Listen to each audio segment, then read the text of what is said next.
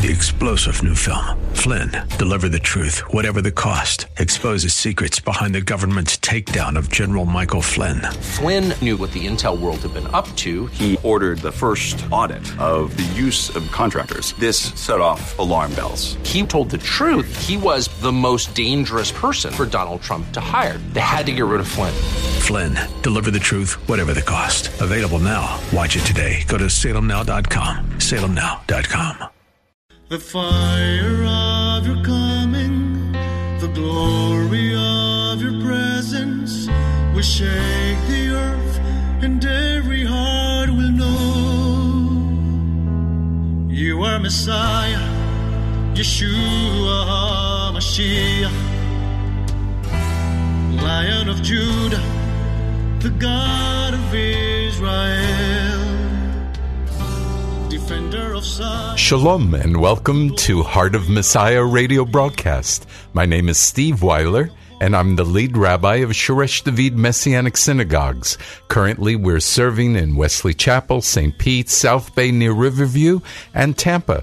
We welcome all visitors as we desire to see those who are Jewish and not Jewish worshiping together in unity. We're honored to serve the listening audience of AM 570 WTBN and 910 WTWD, Tampa Bay's Faith Talk. Shalom. It is great to be with you again. Let us pray. Avinu Malkeinu, our Father, our King, we love you and praise you and honor you and worship you, Lord, and thank you for this day that you have made. And we will rejoice and we will be glad in it. Lord, you are our Father. You are our King of kings and Lord of lords. And we are here to serve you and to just adore you and to give you glory. So, Father, pour out your Spirit upon this program today as we look at prayer and more prayer and more prayer.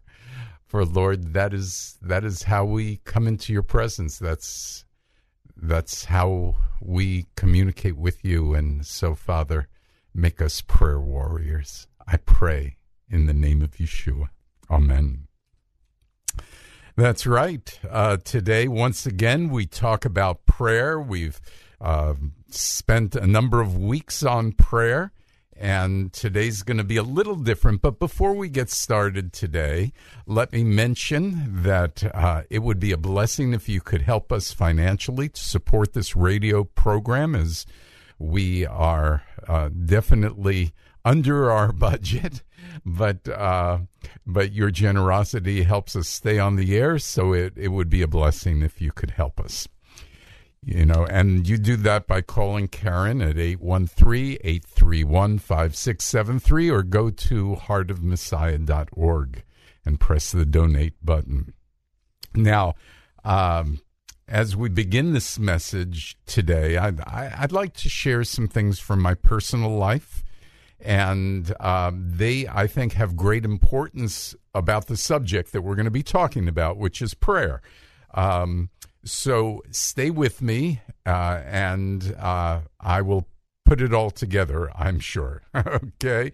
Because I'm really going to be talking today about being committed to and persevering in prayer. You know, when I received Yeshua into my life, it was the greatest commitment and the most important commitment that I would ever make in my life. When I was 18 years old, I made this commitment to God. Though I was brought up in a Jewish household, I had no concept or faith or belief. But I went to see the movie The Greatest Story Ever Told and walked out a believer. I accepted the Lord. This movie is from the gospel. And I accepted the Lord on the spot without anybody sharing with me, without having any foundation or knowledge of what to do next. I had literally no idea what I was doing. I had nobody to help me figure out what I was supposed to do. I didn't even own a Bible, and I had no idea what God was going to require from me on that day. But I made a commitment. I wasn't ready. There was so much I didn't understand, but I made a commitment. And God and I have been together for 55 years. Now, you might be asking, what does this have to do with prayer? Have patience. Let me first tell you about the other major commitment in my life, and then I'll explain how prayer is involved in these two commitments.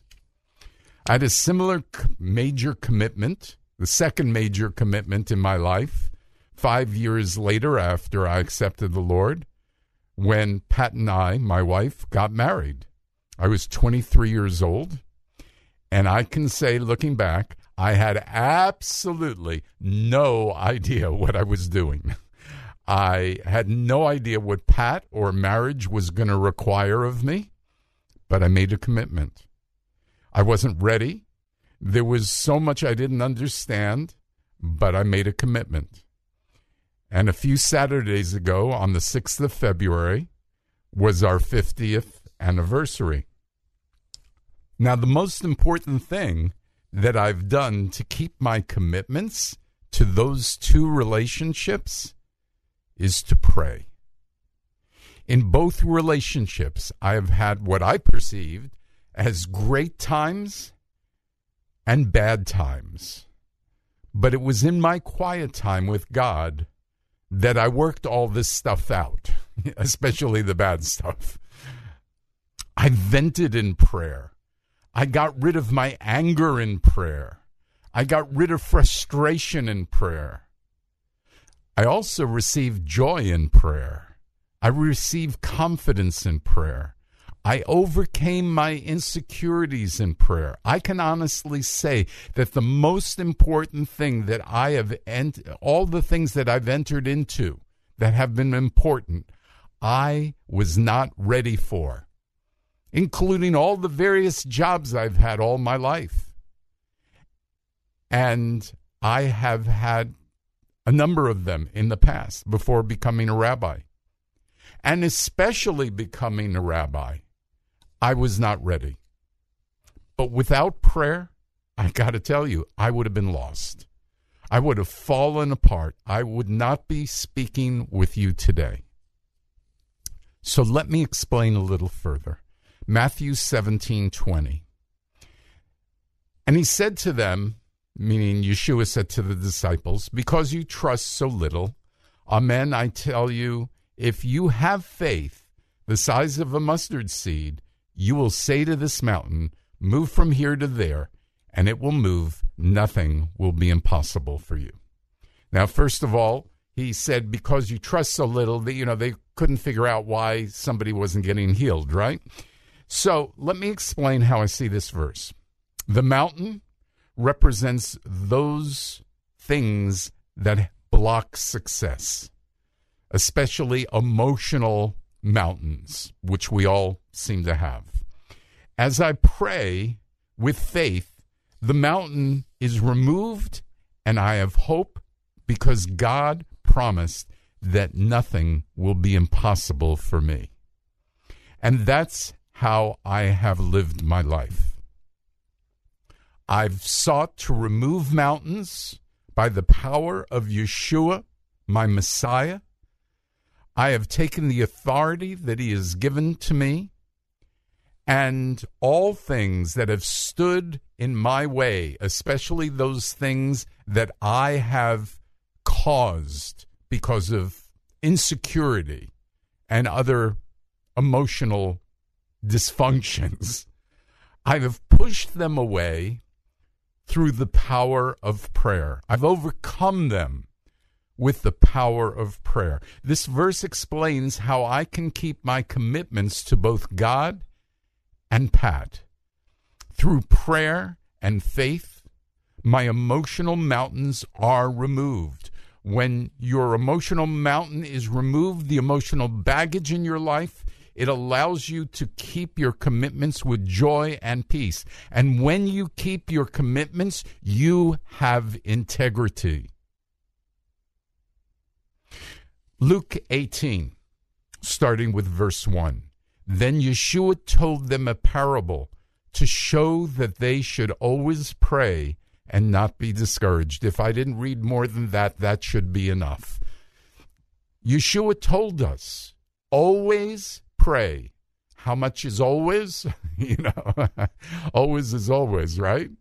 And not to be discouraged because we don't always get the answer to our prayer the way we want it or when we want it or how we want it. So Yeshua's already knowing that. And he's saying, look, always pray, but don't be discouraged. And so he gives this parable. He said there was a judge in a certain city who's neither feared God nor respected people. And there was a widow in that city who kept coming to him saying, give me justice against my opponent. He was unwilling at the time, but afterward he said to himself, although I don't fear God or respect people, yet because this widow keeps bothering me, I'll give her justice so she won't wear me out by her incessant coming. Then the Lord said, hear what the unjust judge is saying. Won't God do justice for his chosen ones who cry out to him day and night? Now let me stop there. Verse 7 says, who cry out to him day and night. There is no reason for us to cry out to God for day and night unless we have not received an answer to prayer yet, which means we have to wait on God, which means we are not necessarily getting our answer exactly when we want it. But God is merciful. And so he says, will he be slow to help them? Now, I think that's a funny verse because, well, maybe in God's timing, he's not slow. In my timing, if it's not now, it's slow. Do you feel the same way?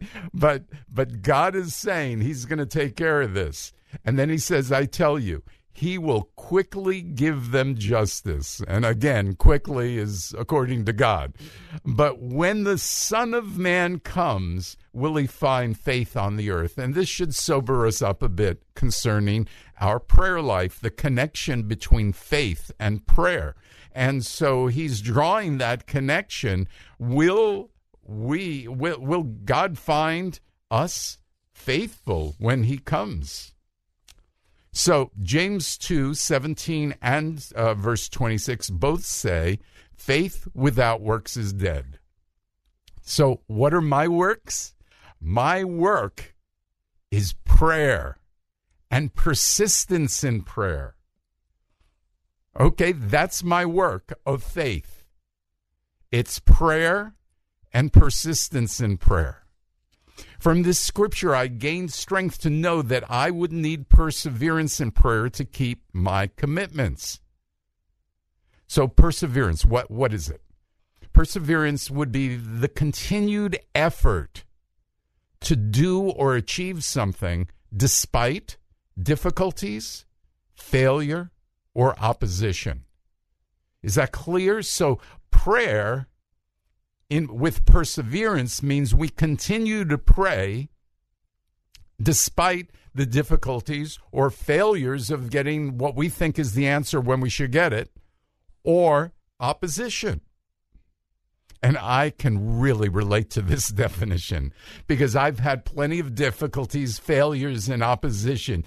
Yet I'm able to persevere because of my commitment to God and my commitment to my wife, but in particular because of my commitment to prayer and the relationship with God that ensues from that commitment of prayer. Does this make sense? I hope somebody out there is saying amen. I've persevered in prayer through good times and through bad, through struggles. I pray. I have 2 life verses that I've prayed, meditated on, and it allowed them to define, so to speak, my direction in my life. The first one is Isaiah 61, 1 through 4. And though it does not talk about prayer, I pray this verse a number of times a week.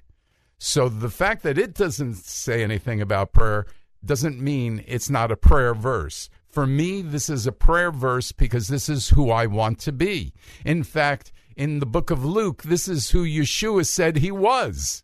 So how fitting it is that this is what I would want to be, right? The Ruach, the Spirit of the Lord God, Adonai Elohim, is on me because Adonai has anointed me to proclaim good news to the poor. He has sent me to bind up the brokenhearted, to proclaim liberty to the captives, and the opening of the prison to those who are bound, to proclaim the year of Adonai's favor and the day of our God's vengeance, to comfort all who mourn, to console those who mourn in Zion, to give them beauty for ashes, the oil of joy for mourning, the garment of praise for the spirit of heaviness, that they might be called oaks of righteousness, the planting of Adonai, that he may be glorified. They will rebuild. In other words, the people that I'm ministering to, or you're ministering to, or the people in this scripture that are being ministered to, they will rebuild the ancient ruins. They will restore former desolations. They will repair the ruined cities, the desolations of many generations. And boy, do I want to see that happen, that the people who come after me, the people who I've ministered to, will repair the ruined cities of our country, the desolations of many generations. The other life verse that I have does deal with prayer, and it's Philippians 4:4-8. So let's look at these verses in light of committing to and persevering in prayer. Philippians 4:1. Therefore, now the reason we start with therefore verse 1, when actually my life verse is 4-8, is because I want to explain the background a little bit to what we're about to get into. So Philippians 4:1 says, therefore, my brothers and sisters, whom I love and long for, my joy and crown, stand firm in the Lord in this way, my loved ones. So you can hear, this is a fellow who is passionate about his love for the people that he's writing to. And he says, not only to stand firm, but I'm going to show you how to stand firm. Do it in this way. So it's not a rebuke. It's an encouragement. And so now we can go to Philippians 4:4, because it's in this way that we are to stand firm in the Lord. So 4:4, rejoice in the Lord always. Again, I will say rejoice. Now look, funny enough, the word always again is used, and as I always say, how long is always, or how many times, right? It's always. But the funny thing is that God says, again, I will say rejoice. So if you didn't get what always meant, I'm going to repeat it for you. I love it. Don't you love it? We are to rejoice. It's a commandment to the Lord. We're to rejoice in him always. Look, I meditate on this idea a lot because the world wants me to focus on my failures and disappointments and the things that hurt me, and I don't need much help to be disappointed. You know, I want success. I want things to go my way, right? And when they don't, it makes me sad. It makes me irritated and so on. But God says to rejoice in the Lord always, which means, number one, that I am able to do it by the power of God's Spirit. And secondly, if I'm focused on him as number one, I will do this because it's a commandment. In my commitment to the Lord, I can't allow anything to steal my ability to rejoice in him. Make sense? Verse 5, let your gentleness be known to all people. The Lord is near. And when I'm disappointed, I don't want to take it out on other people. I still want to be gentle.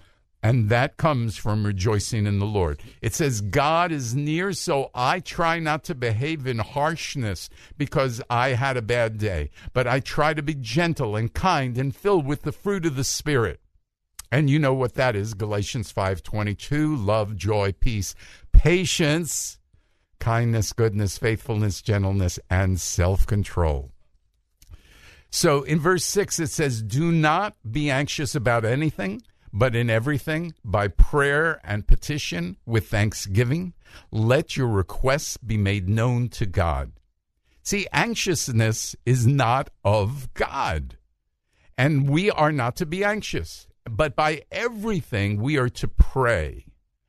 Look, I try not to let it define my anxiousness, my behavior, my messages, my thoughts. So I pray about it. I petition God with perseverance, with thanksgiving, and rejoicing. Because, look, thanksgiving means to rejoice with the right attitude. And so this is my job. This is what I am supposed to do as a disciple of the living God. And if I do what I'm supposed to do, the shalom, the peace of God, which surpasses all understanding, which means nobody's going to understand this peace, will guard your hearts and your minds in Messiah Yeshua. And I need my heart and my mind guarded. Verse 8, final, and this is sort of the clincher of it. Finally, brothers and sisters, whatever is true, whatever is honorable, whatever is just, whatever is pure, whatever is lovely, whatever is commendable, if there is any virtue and if there is anything worthy of praise, live. Dwell means to live there. Live on these things. And so, how does this affect my prayer life? Well, I don't spend a lot of time praying about negative things. I spend a lot of time in praising God and dwelling on the things that I'd like to see happen. I pray on who God is, and so my prayer requests are trying to follow this advice, which is if there's any virtue, if there's anything worthy of praise, dwell on these things. And then it says, what you have learned and received and heard and seen in me, put these things in practice, and God of Shalom will be with you. Paul's a great example of this. He persevered, continued his effort to do and achieve something despite all the difficulties, failures, opposition. He had it all. He was committed to God and prayer. Commit yourself to pray. Commit yourself to persevere. In Psalm 37, it says, commit your way to Adonai, trust in him, and he will do it. You know, in Hebrews 11:27, Moses left Egypt not fearing the king's anger, for he persevered as if seeing the one who is invisible. Now, I want you to really focus in the minute we have left on that phrase. Seeing the one who is invisible. Faith is committing and persevering as if each day you are seeing the one who is invisible. Do you get it? Keep that in your mind, and you will be faithful and committed to all this and prayer. And prayer is the proof of your faith. So I ask you right now to, if somebody's hearing my voice and doesn't know Yeshua, the first thing is to commit, to repent, to say you're sorry for your sins, believe and say that you believe in Yeshua and that he's the atonement for your sins, and dedicate your life today, just as I did 55 years ago. Dedicate your life to him forever. And we know that the Lord, through faith and committed to persevere in prayer, the next step we're going to see is revival. And so I pray that you will come back next week when we can talk about revival and prayer and how it works together. Let me end in prayer. Father, I pray in the name of Yeshua, pour out your Spirit on each person who is hearing my voice. I ask, O Lord, that you would give them a committed heart, a heart that is willing to persevere, and the strength by the power of your Spirit to do both of those things with all of our commitments, but especially the most important commitment, which is the commitment to follow the Lord, to pray to the Lord, to let the Lord be number one in your life. And so I pray that your first priority, and that you will grow in your desire to have a heart like the heart of Messiah. I thank you and praise you in the name of Yeshua. Amen. You are Messiah, Yeshua HaMashiach, Lion of Judah, the God of Israel.